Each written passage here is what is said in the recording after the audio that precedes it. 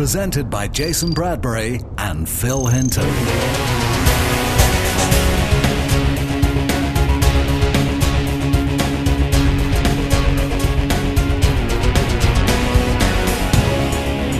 Welcome to the Halloween 2006 AV Podcast. In this week's Movies and Games edition, we review Family Guy Season 5 Region 2 DVD and The Breakup on HD DVD. The AV Play review team discuss the best Halloween DVDs to spin up for scares this year. Plus, Ian Collin and Seth Gecko are here with the latest games news. And we have 3 new competitions to win a selection of great DVDs. From AV Play, it's this week's DVD and HD news and reviews.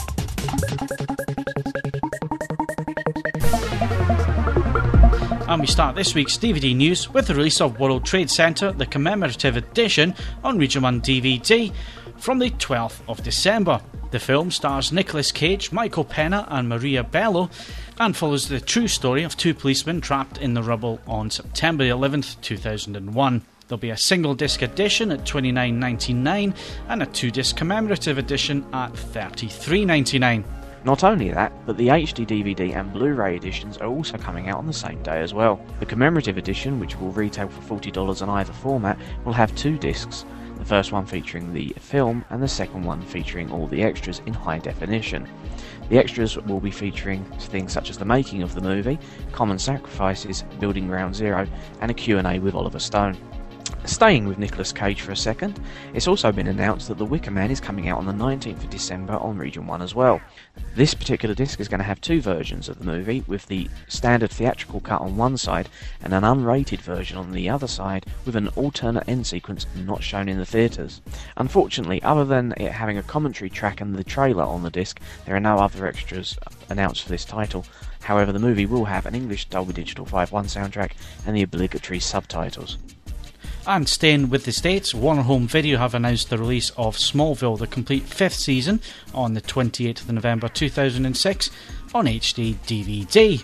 The episodes will be spread across 5 discs and presented in 1080p 1:8:5:1 widescreen with a Dolby Digital Plus 5.1 soundtrack. There'll also be some extras on there, including an HD exclusive special feature, in-program experience, behind the story featurettes, and the 100th episode making of a milestone. M. Night Shyamalan fans will be looking forward to Lady in the Water, which has been released on the 19th of December this year. It will be out on HD DVD as well as Blu-ray. The HD will be a DVD combo format, with the HD side having a Dolby True HD soundtrack, whereas the Blu-ray will only have a Dolby Digital 5.1 EX soundtrack. Both of the releases will have the same extras, which include Lady in the Water, a bedtime story, a 6-part documentary, additional scenes, and a gag reel. So Seth, it seems a little bit unusual that the PR machine hasn't really been moving behind this title as it did with the other M. Shyamalan films. So what is this one about? This movie stars Paul Giamatti as a caretaker of a building who discovers a young woman that lives in the swimming pool of the complex that he takes care of. Now, unfortunately, it probably hasn't had much hype because the general reaction to this movie has been pretty lukewarm, no pun intended. I think the beginning of the backlash against Shyamalan is very much apparent with this particular movie. The Village was a disappointment for a lot of people, and I think that's a continuation of that theme. And finally, for Region 2 DVD fans, MGM Home Entertainment and 20th Century Fox Home Entertainment bring you the best James Bond offer there's been for a while. A buy one, get one free on all the 20 previous Bond films in the James Bond Ultimate Collection. The discs normally retail at $16.99 each, but of course in the buy one, get one free, you get 2. And that's your DVD news for this week.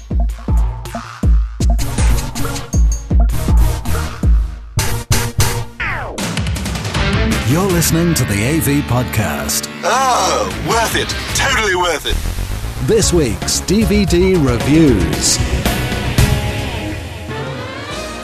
Our first review this week is Family Guy Season 5 on Region 2 DVD. The 3-disc box set is released on the 30th of October this year from 20th Century Fox. In my opinion, Family Guy is the crudest, rudest, and possibly the funniest cartoon family series on TV today. If you're thinking of The Simpsons, then you'd be on the right track as long as you take out all of the family humour and shove in some crass, entertaining and downright filthy lines. To me, the whole pool of the series is Brian the family dog and the baby genius Stewie, who wants nothing more than world domination, and certainly Stewie comes across as being certainly camp. Season 5 takes off from where Season 4 left off, although Season 5 to me seems a lot more mature in its humour and a lot more confident in its execution. The first episode is entitled Brian Goes Back to College, and sees Brian want to achieve his dream of graduating from college. But in the end, the moral of the story, which was, try as hard as you can, and if you fail, well, at least you've tried, was given a big 2 fingers up by the rest of the characters. Looking through the rest of the season, there are some absolute gems of episodes in there, and my favourite was Petergeist, which was a blatant rip-off of Spielberg's Poltergeist. So Seth, you've also seen Season 5 of Family Guy. What did you think? Well, I'm the same as you. I'm a huge fan of Family Guy. It is, as you say, a much ruder, much more adult version of The Simpsons, for want of a better parallel. The only parallel, really, though, is that they're animated families. Beyond that, it's very diverse. I really enjoyed the episode PTV, where at the beginning of the episode you've got the homage to the Naked Gun or Police Squad, the series. It's just so well done. And it shows that the Family Guy series doesn't share the same moral standards, say, as The Simpsons, whereas it breaks virtually every code, good taste, taboo that you can actually mention without totally going over the line of tastelessness. Take there's several characters such as the sort of the dirty old man character that leches after Chris. They don't show anything. It's all very much implied, and you know exactly where they're going with it. It's definitely much more adult than I think a lot of people expect. I remember seeing it on a Sunday afternoon on Sky and thinking, how are they getting away with this? So it's if you're expecting it to be a kids' cartoon, you've so got the wrong show. Yeah, totally. And one thing I wanted to mention as well was that after Season 3, this show was actually cancelled by Fox, and due to fan pressure through the internet and other means, they actually came back with Season 4 last year, so it's quite a turnaround in fortunes for the series. Absolutely. You just saying that with the first episode of Season 4 was the incredibly long list sketch where they mentioned all the other shows that have been cancelled, and right at the end of it they said, yeah, well, if those shows get cancelled, we stand a chance of coming back. It actually plays up to sort of the fan base very knowingly, and I would actually argue that Season 4 and definitely Season 5 have actually cranked up the humour in terms of the adultness and the maturity of the jokes. Some of them are getting really close to the mark, which isn't a bad thing, but it does show a complete leap and bound from, say, Season 3, where you had the Dukes of Hazzard episode, to PTV and the censorship of Peter's TV show. So moving on to how the discs look, and I spun all 3 discs on both my systems at home.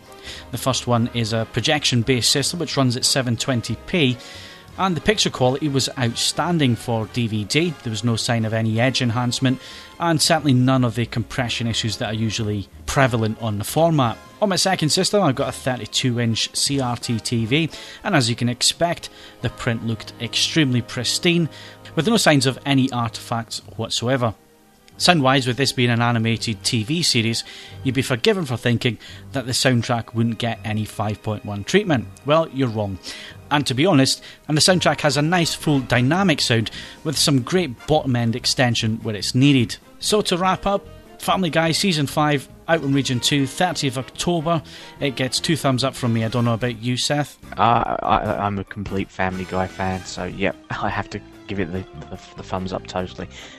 It's incredibly funny, it's incredibly crass, and just, you're going to enjoy this if you're a fan of the show. So all in all, the overall score for this one is 8 out of 10. Go away, fat man. This week's HD DVD review. Well, this week's HD DVD is The Breakup, starring Vince Vaughn and Jennifer Aniston, or the anti-Brangelina for want of a better description. It's a comedy set in New York, which sees the two principal characters meeting up at a ball game, dating, and then doing what every other couple does under the world, arguing like hell and breaking up eventually. Of course, this being a comedy, it tends to be slightly maxed up in terms of playing to the audience. All the fights are things that you can identify with, but are cranked up deliberately so it makes you laugh. The problem is, for me, it's not that it isn't funny, it just is wide of the mark for me. It's not my sense of humour. However, the one thing I did like most about the movie was the fact that Vince Vaughn is joined by Jon Favreau, who, as everyone should know, were the people behind Swingers, which is indeed a very much cult classic movie. I'm sure you're a fan as well, Phil. Oh yeah, totally, and I'm a big Vince Vaughn fan. Well, Vince Vaughn, for me, works in small doses. Going back to the Brangelina reference, in Mr. and Mrs. Smith, he had a small role, and that was fine. But for him to actually, carry a whole movie with, unfortunately, Jennifer Aniston, it doesn't really work. I'm still of the opinion Jennifer Aniston is still, not a big film star. She really is more a TV personality because of the huge stint on Friends. If you look at the movies that she has done, with the exception of The Good Girl, they've all been pretty poor. Again, Vince Vaughn works much better if he's part of a bigger ensemble cast and in small doses. Swingers being the exception to the rule to a degree, but then again, he was second fiddle to Jon Favreau's character. Well, this particular title is a combo disc, and I've completely ignored the DVD section, primarily because most people who are going to buy this title want it for the HD side. Now, the quality of the picture is very good, but it's not reference quality. It's certainly not up there with Charlie and the Chocolate Factory or Batman Begins. Having said that, there's nothing really that's that unlikable about it. It's certainly superior to a DVD from all intents and purposes, and doesn't really have any grain or any artifacting or halos that a DVD would suffer. The representation on an HD DVD is very pleasing. Audio-wise, it's nothing exciting, and I wouldn't expect it to be, as it's a comedy. Most comedies are not requiring a dynamic soundtrack. They're very dialogue-heavy based, and this is no exception. However, the peripheral sound is reasonable for the movie that it is. It's very clear, it's very crisp, and nothing is ever drowned out by the surrounding channels. However, as stated, it is a comedy, it is very dialogue-heavy, and if you're looking for a demo disc, this is not the one for you. One thing I will mention is that the disc came dislodged in transit, and I was worried that it wouldn't play back due to the scratches. But I needn't have worried, it played back fine without any cleaning or removing of the scratches that were present. So Seth, rounding up, what kind of score will you give this one? Well, like I said, it's a comedy, it doesn't hit the mark for me, it will hit the mark for some other people, and like I say, Vince Vaughn works in small doses, not large. I'm only going to give this a 5 out of 10. And that's your DVD and HD DVD review for this week. The latest high-def news and reviews every week. Every week. Every week. Oh, golly now. You're listening to the AV Podcast. As always on the AV Podcast, we've got 3 fantastic competitions for you this week. First of all is Creature Comforts, the complete Season 2 on Region 2 DVD, which is released on November the 6th. So to win yourself a copy of this, just answer the following question.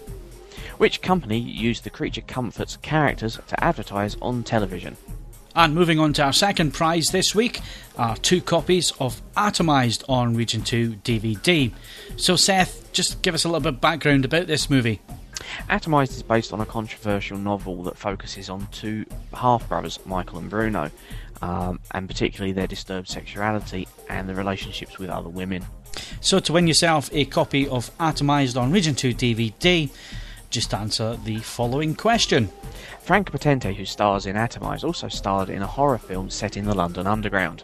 What was that movie called? And finally, we got 3 copies of Little Britain, the interactive quiz on Region 2 DVD, which is hosted by Matt Lucas and David Williams. And to win yourself a copy of this, answer the following question. Little Britain has a very famous narrator. Can you tell us who it is? So to enter any of those competitions, all you have to do is head over to www.avforums.com/competitions. And don't forget, we're also giving away a copy of Family Guy Season 5 on Region 2 DVD and Family Guy the PS2 game.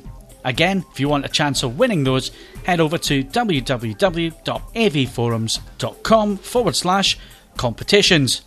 And congratulations to Alan Dyson from Farnborough, who won our Party of 5 competition in Podcast 16, and your prize is on its way to you right now. For the biggest and best DVD and HD news and reviews, visit avplay.com. The AV Podcast Gaming News with Ian Collin and Seth Gecko. Hi, I'm Ian Collin. And I'm Seth Gecko. And this is this week's gaming news and reviews. First story I picked up this week is another Hollywood director getting into the video games market. Just a few weeks after Peter Jackson came in, giving Halo a little bit of loving. The director Guillermo del Toro, who did Blade 2 and Hellboy, is also getting in on the act, starting off with a gaming version of his own film Hellboy, which it's quite exciting stuff, getting more Hollywood directors involved in games, and I'm a big fan of that. Well, as you said, with Peter Jackson joining the gaming brigade, now Del Toro with a Hellboy game and so forth, this is going to be quite exciting for gamers because we're going to have much more interactivity from the movie studios getting involved with the gaming. Having said that, it's not the first time it's happened. We did have Steven Spielberg way back in the 80s when he released LucasArts' The Dig. It just seems good to me, though, that it's not just a film tie-in that he's doing, he's actually working on original projects as well, which kind of bodes well that these Hollywood directors are looking giving a large amount of love into video games as a medium, not just as a place to make some money. Well, like I say, Spielberg did do The Dig, and that was an original title. So I think he was the catalyst behind this movement. It just seems it's taken a long time for other people to get on board and create stuff. Need a Spielberg comeback. Video game of Schindler's List. What a barrel of laughs that would be. Sorry, I'm thinking out loud now. An RPG of Schindler's List would be awesome. Anyway, moving on. It's sad news as well this week, where Lixang.com have been forced out of business due to multiple Sony lawsuits. Sony have claimed that Lixang infringed its trademarks and copyright by selling PSPs from Asia to European customers, and have actually managed to obtain a judgment in the High Court of London, rendering Lixang's sales of the PSP consoles unlawful. Because of this, Lixang have been put in the position that they can't accept any new orders, will have to refund and cancel all existing orders that have been placed, and are now literally going under. So that is unfortunately the sad demise of a very, very well-respected gaming company. Is there going to be any longer-term repercussions of this, though, with the PS3 and so on? Because that's something that people in Europe are going to want to get hold of a little bit early. Well, that's the big problem. Because of this ruling, that's now going to affect PlayStation 3 consoles and will possibly Blu-ray players as well for the home cinema enthusiasts. Sony's argument was that because of the change in territories, there was an effect on the actual power supplies that were being supplied with the PSPs. They were claiming that the voltage change would effectively cause damage to the consoles if it was in a different territory. The only problem with Sony's argument is it's absolute rubbish. All the Sony PSPs ship with the standard 100 volt to 240 volt AC adapter. They all carry the same CE and other safety marks which are used worldwide. I can actually state this from fact. I have a Canadian PSP which I bought over in Canada, and I have a UK one, and they both have exactly the same AC adapter. So you don't have the same safety concerns that Sony will obviously be echoing, that they're here to protect the customers, not just protect their own finances from people being able to import goods cheaper than what they would be able to buy them direct from a Sony supplier. That's basically exactly the problem. That's what they're trying to enforce. They want people to buy from the home markets so that they can pay, unfortunately, an inflated price tag. But the argument they're using is erroneous, and anybody that's got a PSP from another territory, and like myself, I've actually got the two, can actually say, well, hang on a moment, that's rubbish. I've got both. They are identical. And to top it off even more so, some of Lixang's customers were actually European management from Sony Europe and Sony UK. So you've got actual Sony management buying PlayStation portables from Lixang for that very reason. It stinks of hypocrisy, and it's a very sad day for gamers around the world. Does it work then that some of these Sony executives would be importing goods illegally? In a nutshell, that's exactly what's being said. If they're saying that the actual company Lixang are selling these illegally, then obviously the Sony people are knowingly buying these illegal things. There is an argument that they're buying them deliberately to prove the point, but that's unlikely, especially seeing as they were buying them on day release. They're indicting their own staff. They're not really covering themselves in glory on this one, are they? No, Sony have unfortunately walked away with a large amount of egg on their face, and a hell of a lot of people that are close to this subject in terms of Lixang's customer base are very upset about it. And if you read on Lixang's website, lots of people have been posting saying, effectively, screw Sony, we're not buying PS3, we're going to buy Microsoft. Well, moving on slightly, unfortunately I haven't had time to play anything this week, have you? Yes, and quite possibly for the rest of my natural life, because I've got myself a copy of Football Manager 2007. It's only out on the PC and the Mac at the moment. It'll be coming out on various consoles in the near future, but I couldn't wait till an Xbox 360 version came out. I had to go and get it, and it's awesome. It's one. I don't know whether you're a Football Manager fan. I know a lot of people aren't. Definitely not, I'm afraid. I find football management and football games in general completely boring. In which case all my enthusiasm's suddenly been lost, because I am a bit of a Football Manager fan, and this is very, very good.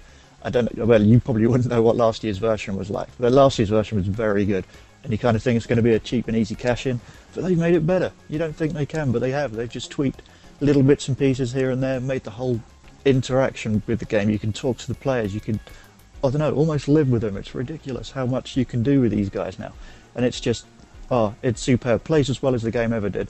Game was always going to be a winner regardless. The in-game engine's superb, layout superb, but they've just tweaked it now so it feels, I don't know, you really are the manager without taking bungs on the side and tapping up players illegally and so on and so forth, obviously. Well, you said it was overhauled from last year's version. Has it been improved graphically, sonically, any major tweaks or new features? When I say overhaul, it's not like being given a complete makeover. It's still got kind of that nice glossy look to it. I mean, graphically you can't really go into any huge detail because it is pretty much just a big list of windows that you open up. But it plays just the same. It plays quite well. It's very easy to get hold of all the information that you need. And it's one of those kind of games that you can make it as complex as you need to, because there is a lot of detail going into it. So you can pour over all these stats that you can get from the game now, even more. You can get more information on scouts. You can actually get feedback from players to give you even more information. But the thing that works with it is that it can work on a very simple level as well. So you could skip out a lot of the depth and the detail and the information that's in there. So you can just treat it as a few big, kind, clean, user-friendly screens that you can just get into, sit down, play some games and have some fun. So, like I say, you've had fun. What are you going to score this then?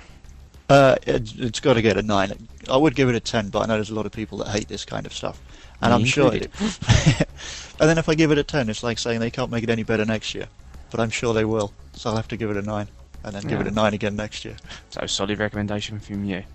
Anybody who likes football management games is going to love Football Manager 2007. So that was your games, news and reviews for the week. I was Seth Gecko.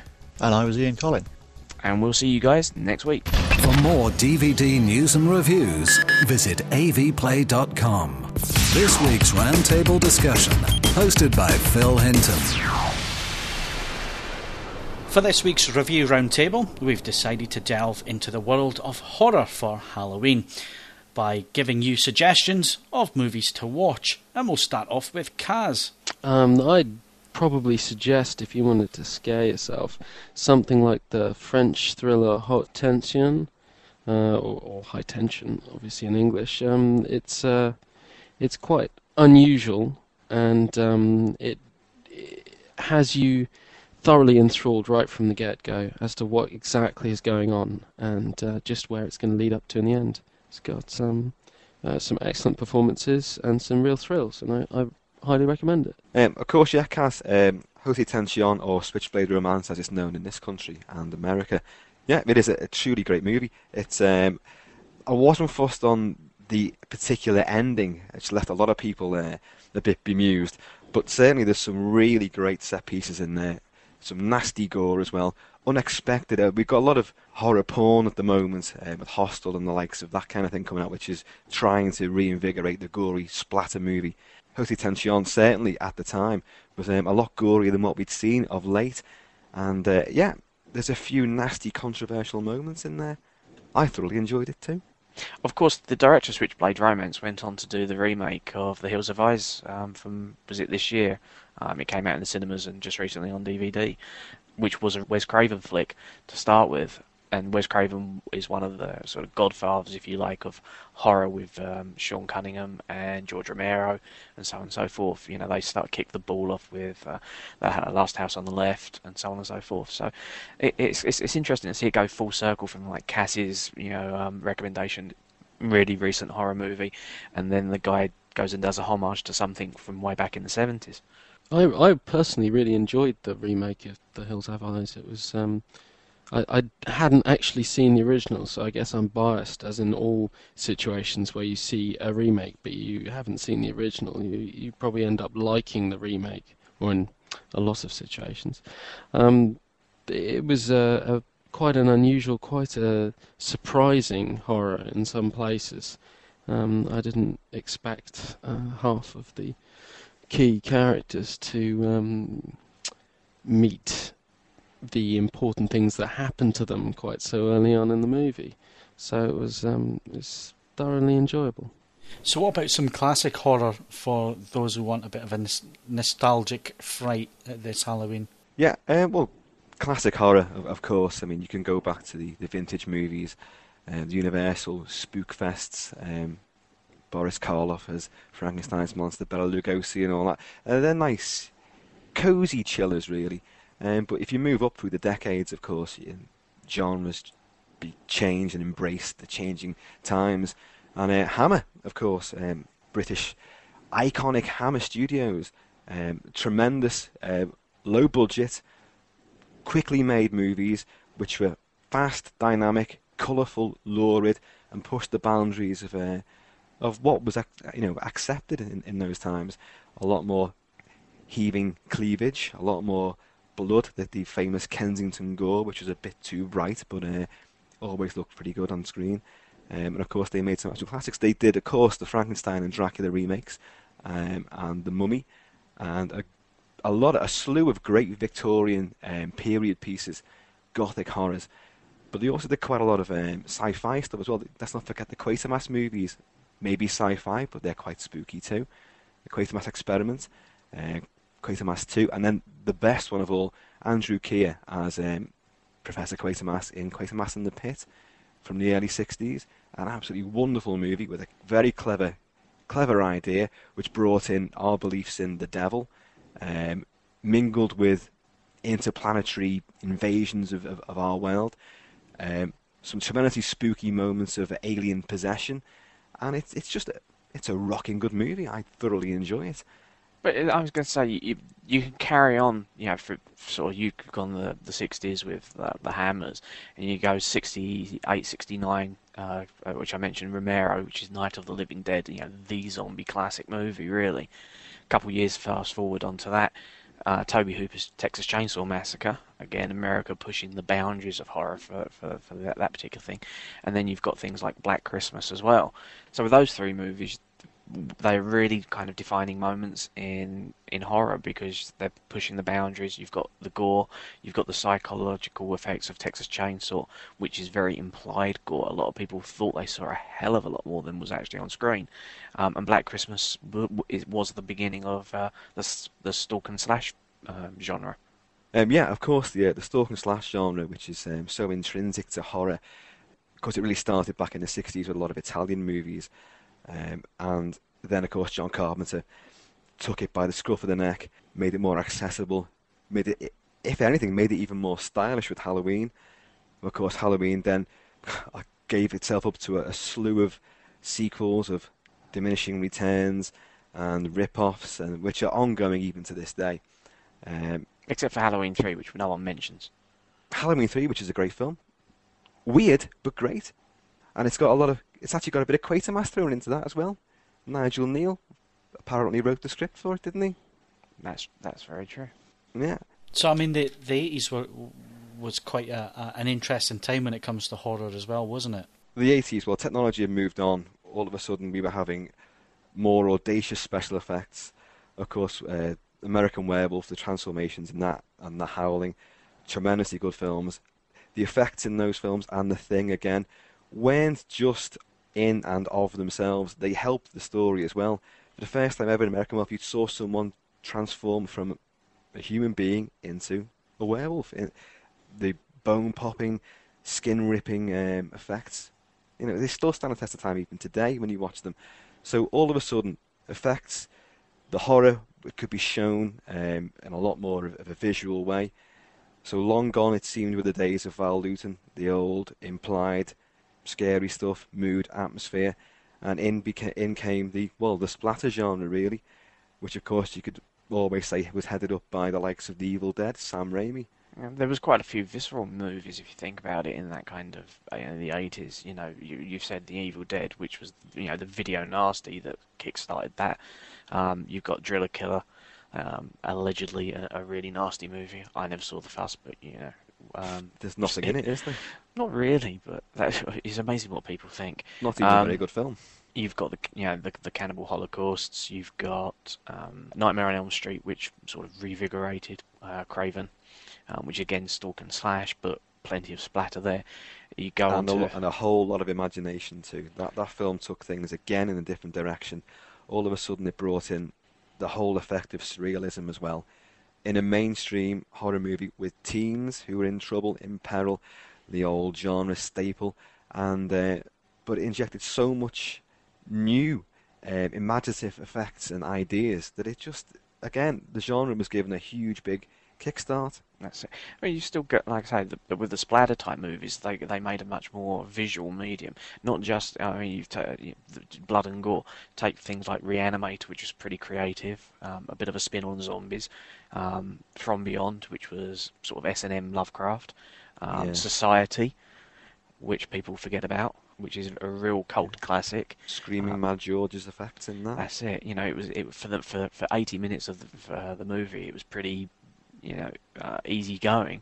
It was a satire, wasn't it? And then all of a sudden, and then it went into that huge kind of orgy. And that was, pretty repulsive even by today's standards, really. Outlandish stuff, wasn't it? Very entertaining, though. Of course, at the same time, I mean, you mentioned there about The Evil Dead being the video nasty. You had the infamous video nasty craze. A lot of these films gained a huge amount of notoriety, not because they were any good, just because they appeared on a UK list of videos to be taken from shelves. A lot of prosecutions were made. The Obscenity Act was endorsed in a lot of cases. And it just created an outlet for a lot of avid, gore-loving young fans to go and pursue what ended up being completely naff, crass-made, usually Italian or French or certainly European movies or Z-grade American drive-in dross, and it just fueled a passion for gory, repulsive movies, which I have to say that I certainly was part and parcel of all that as well. I mean, the advent of getting a video. What was the first thing you saw on video? Well, I got on a video when I was 11 years old, and the first thing I saw was The Exterminator and Scanners. Heads exploding and lots of other gratuitous violence in The Exterminator. Yeah, of course, you say videotape. First thing I think of is Videodrome. Videodrome, David Cronenberg, again, a guy who has shaped the entire genre in totally bizarre directions. Videodrome is a great movie, but he did a lot of effective stuff even before that. Rabid, which a lot of people just sort of write off as a rip-off of Romero's stuff. Again, it's a clever film. It's using pulp action and a contagion being spread in a rather nasty way, but it's also thoroughly intermingled with Cronenberg's obsession with body horror and medical atrocities, and of course the Brood. He followed it up with The Brood. Again, a film that's very, very underrated, a very powerful, very frightening film. And while we're on the subject of frightening stuff and frightening scenes, again, in The Brood, does anyone remember the scene of Oliver Reed trying to rescue the girl at the end from the evil dwarf progeny of the insane mind of the girl in the movie? I do actually, mostly because I've got both. I've got The Brood and Rabid on DVD. I got a UK twin pack, which is apparently uncut. I mean, it was a bargain for a tenner. So Anchor Bay put out it was a double disc version of the Brood with the American uncut version and the UK bit. There's not a great deal of difference, to be honest. So guys, you've talked about some real classic movies there, and for anybody that's listening and that maybe hasn't seen these films and have now listened to what you guys have got to say and want to go and hunt them down, which direction would you point them in for DVD wise for those movies? Well, I've got to recommend Suspiria, Dario Argento's surrealist nightmare masterpiece from the 70s.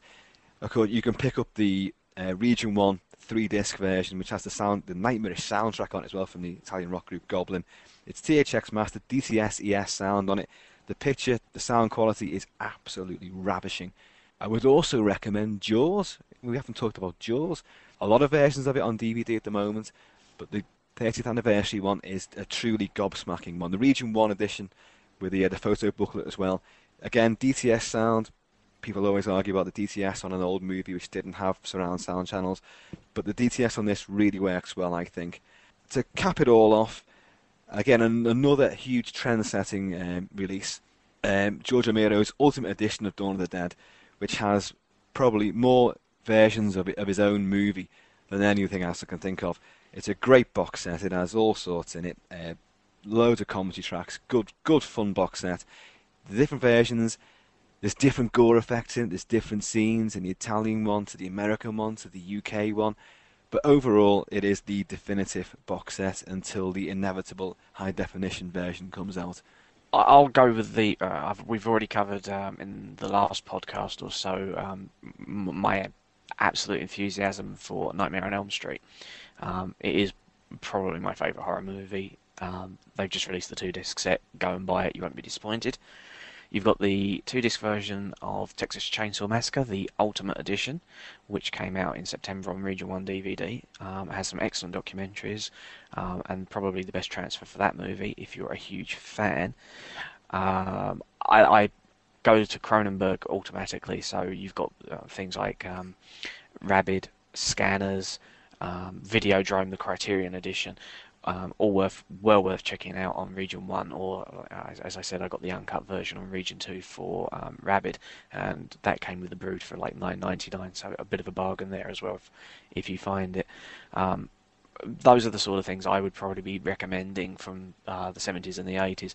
Of course, if you want to look for things like Last House on the Left, which kick-started the genre, you've got Black Christmas, which is coming out very soon. On Region 1 in a special edition. That is really the beginning of the stalk and slash in America anyway. Another excellent movie. So there's quite a range of things there, and the seminal Evil Dead. It just has to be done. Moving on into more recent years, and you've got the whole Scream trilogy that brought back. Brought horror, I guess, back into the limelight. Arguably not great towards the end. The first movie certainly gave us something new to tangle with, and in a way took horror in a different direction. I think there's a Japanese uncut edition floating around with more gore, but most people should settle for the Region 1 special edition.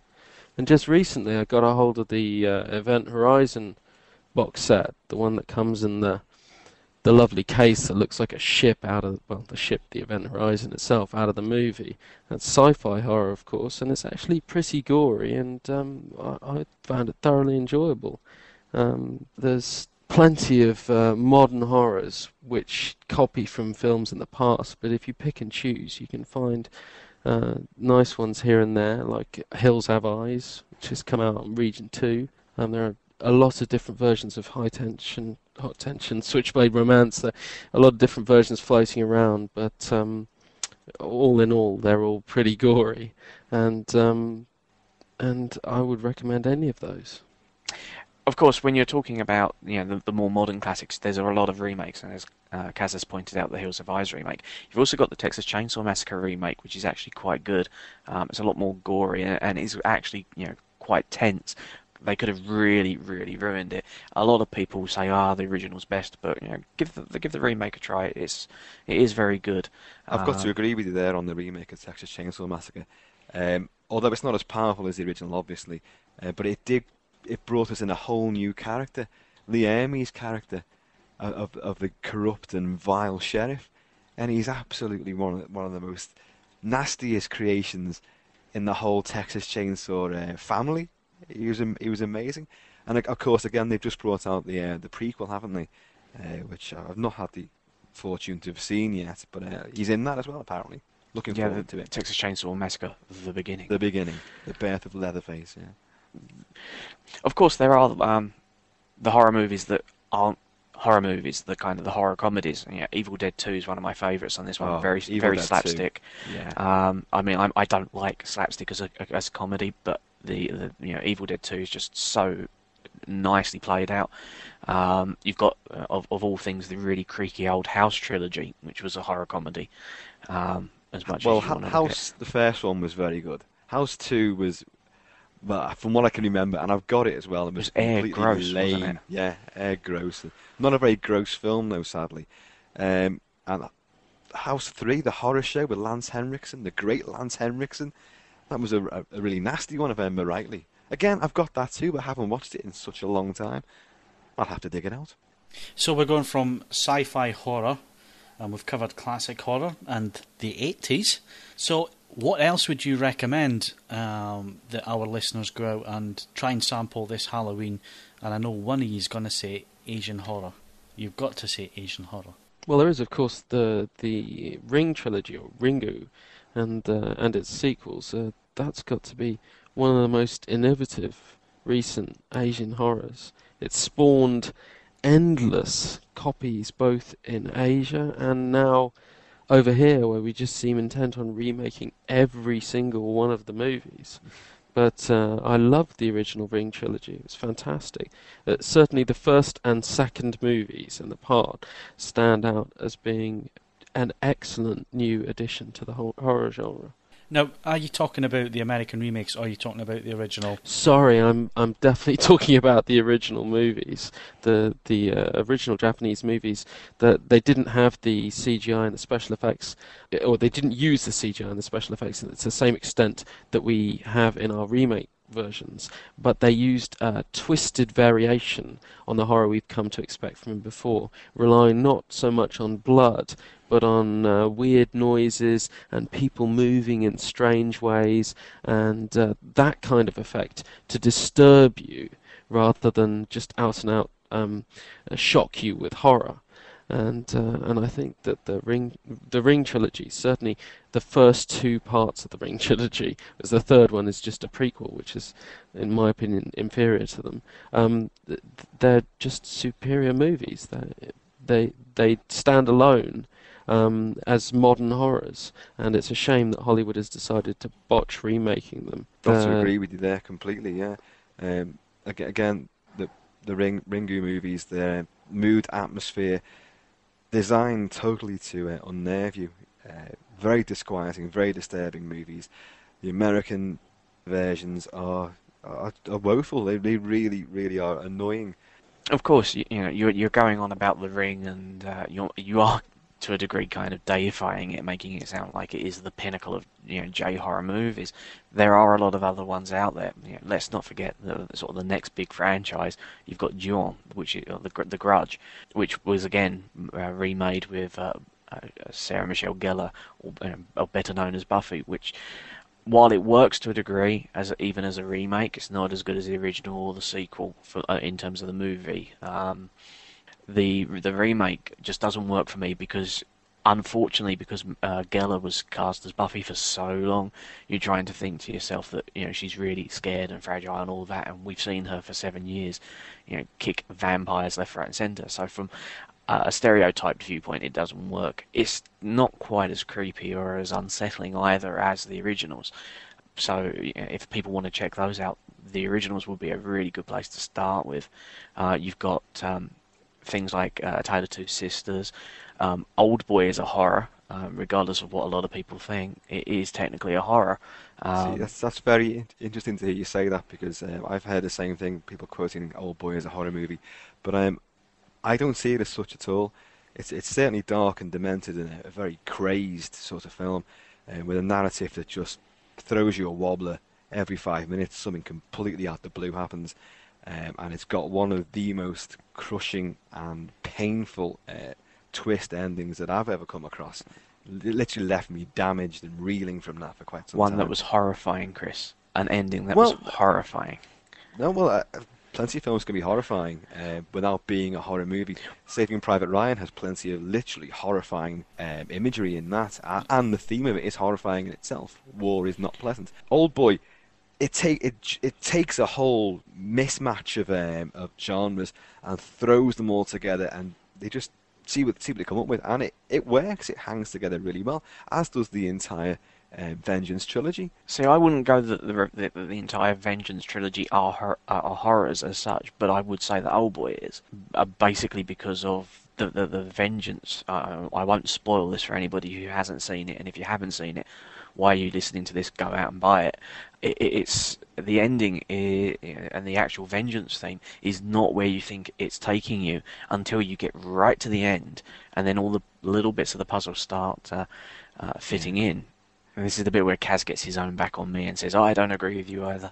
No, I think I can see how a psychological drama of the extreme sense of Oldboy, it could fall into the horror genre. I just never looked at it that way, but I don't disagree. Guys, moving things on, we seem to have gone through nearly all of the different countries and the different types of horror movies that are out there. Let's just finish it off with those people who, they want the odd scare here and there, but they like to have a laugh as well. Horror comedies, where will you go with that? Well, you've got to go straight for Shaun of the Dead, I think, because Shaun of the Dead I've never particularly liked the idea of mixing horror and comedy, because horror is supposed to horrify you, but Shaun of the Dead takes a really thoroughly gory, gore-fest horror movie and throws in just non-stop laughs. It's absolutely superb production, and I'm really looking forward to Simon Pegg's next effort, which looks really good for the whole cop genre. Have to agree there. Shaun of the Dead is a great film. The laughs are, plentiful. The gore is extreme, and it works. It's hard to make a horror comedy work, but that one does its job. American Werewolf is a comedy as well. The laughs work. The horror is extremely frightening. But for actual chuckles and guffaws, I would have to opt for Mel Brooks' Young Frankenstein, one of the most respectful comedies and lampooning films that I've come across. It looks fantastic. It's got the gothic atmosphere, the old Universals. The script is dazzlingly witty. It's got some great set pieces to it. It's a great homage. It's a great comedy in its own right, and I fully recommend it. So for those people who have high-def DVD players, either Blu-ray or HD DVD, what can we recommend to them that's available on the format? Basically, the first two movies that spring to my mind are Land of the Dead, George A. Romero's fourth zombie movie. Nowhere near as good as Dawn or Day, but still good fun. And on HD, it's not too bad looking. It's not brilliant. It's a combo disc. It's not too shabby as a movie. It's probably going to grow on me. I would like Day of the Dead basically did, but in the initial is kind of meh. You've got Evil Dead 3, the Medieval Dead, Army of Darkness. That's also out on HD DVD. Unfortunately, as a combo flipper. The picture quality of the Army of Darkness sadly is pretty bad. It is very grainy. It's been grainy on virtually every incarnation I've seen, be it VHS, DVD or HD DVD. It does look a lot sharper, and for now it will be the best version we'll have, but it's not very great for the format, but it's still a fun movie. But Seth, I believe you've got a real horror classic there on HD, haven't you? I do indeed. I received The Thing on HD DVD this weekend, and it is... I know it's one of your favourite horror movies. I've got a soft spot for Carpenter as well. I can forgive him, almost for the his Village of the later Damned. years. I can almost. Dear. The Thing on HD DVD is a tough one, because you want to say it looks great and amazing and so on and so forth, but it's an old film. I've been trying to think of the year. I want to say it's sort of around 1982 it was released. I was going to say 82. I wasn't 100% sure. So you're talking a 24-year-old movie. So how's it going to shape up on DVD? Especially as sometimes we see these movies, such as the transfer of Fifth Element. We see the transfer of Army of Darkness, which we mentioned, which don't look very good on the format, and that was one of the things that was going to worry me. Are we going to see something that's incredibly sharp, but we're going to have dust specks and it's going to look awful? And the answer before you give us the verdict, no. movies have always looked really good on DVD. And The Thing, and I watched that film quite a lot. I've seen it again recently as I wait for my HD version to arrive. I detect jealousy. A lot of jealousy, mate. I'm champing at the bit. That'll be the first thing I watch on HD. But watching the standard DVD again in its original non-anamorphic form, that still looks really, really clear, very clean. Absolutely no damage at all to it. And again, to showcase the contrast, you've got so many dark elements to it. You've got so many light elements with the snow and the ice, and often combined. And it's always looked good. So I'm really, really, I can't wait to hear how it looks. Well, on HD DVD, it actually looks very, very good. Now, I will admit that I sort of did a bit of boning up on this before it arrived, and I was a little bit worried about how it was going to look, because everyone's going, oh, it's not that great, it's not the best HD DVD out there. Well, let's be honest, it's a 24-year-old film. It's never going to look as good as Batman Begins. Having said that, it does look very, very good. We're talking incredibly well saturated colours. The blood and the monster itself looks spot on. Great. The snow is bright white, and it's very, very sharp. Now, I have two versions of the DVD. I've got the original one, and then they brought it out again, didn't they? The special edition where they gave it a better transfer. It beats those hands down. It is really good. There's no dust, no dirt specks, nothing. It looks brilliant. So, if you're expecting, Batman Begins or Charlie and the Chocolate Factory type HD, amazingness, move on. There's nothing to see here. If you're prepared to forgive it the fact that it will never get to those dizzying standards, because we're talking a 24-year-old movie here, it is absolutely wonderful and gorgeous to look at. The other side of the coin is you've got the soundtrack. Now, I've never been impressed with, as I've said, sort of mono stereo soundtracks being converted to like 5.1. And I'm still not 100% sure on this. There are some really great moments where there's, as you'll probably know, Chris, in the DVD, where the helicopter flies overhead, and it pans nicely from front to back to front rather. You also have the lovely unearthly wail of the Thing when it's in the dog compound and MacReady hears it, which should reach around the room. Which it does. But like I say, there is a bit of me that sometimes you want to hear a mono soundtrack still in mono, and you want to hear a stereo soundtrack still in stereo, and you don't want to hear these up-converted ones. And whereas I was really infused with the Elm Street DVD DTS mix, I'm still jury's out on this one. If you liked the DVD 5.1 mix, you're going to like this. I didn't mind it. I didn't mind it at all. It's not exactly a showcase for zippy surround effects, but it certainly brought the atmosphere of. But that's the whole point. With the actual movie itself doesn't really need to be an audition for a surround sound. Right. It just needs to keep your attention and drag you in and just make you feel sort of semi-unsettled, I suppose, because it is quite an unsettling movie in some of the graphic detail, and it does that well. But suffice to say, if you've got HD DVD and you're looking for a good horror movie, just go and grab this, because it's brilliant. It really is. Yep, and I can't wait for my version to turn up. Well, thanks to Kaz, Chris and Seth, and that's been our Halloween Roundtable for 2006. For real AV talk, this is the AV Podcast. And that wraps up this week's Movies and Games edition of the AV Podcast. Don't forget to enter the fantastic competitions to win Creature Comforts, Atomised and Little Britain the Quiz on DVD. Head over to avforums.com/competitions. And if you would like to leave feedback, you can post in the podcast area at avforums.com, send us an email to podcast@avforums.com, or leave a voice message on 0208 123 9587. Jason. Thanks, Phil. And that wraps up this week's AV Podcast. This is Jason Bradbury saying thanks for listening. Stay subscribed and tell your friends.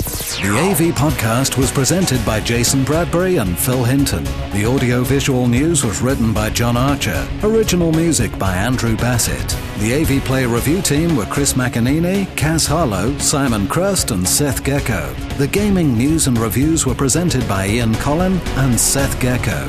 The AV podcast was mixed and produced by Phil Hinton, and the senior producer was Stuart Wright. All content, including sound clips and music, is copyright material and featured for promotional use only. The AV podcast is copyright M2N Limited.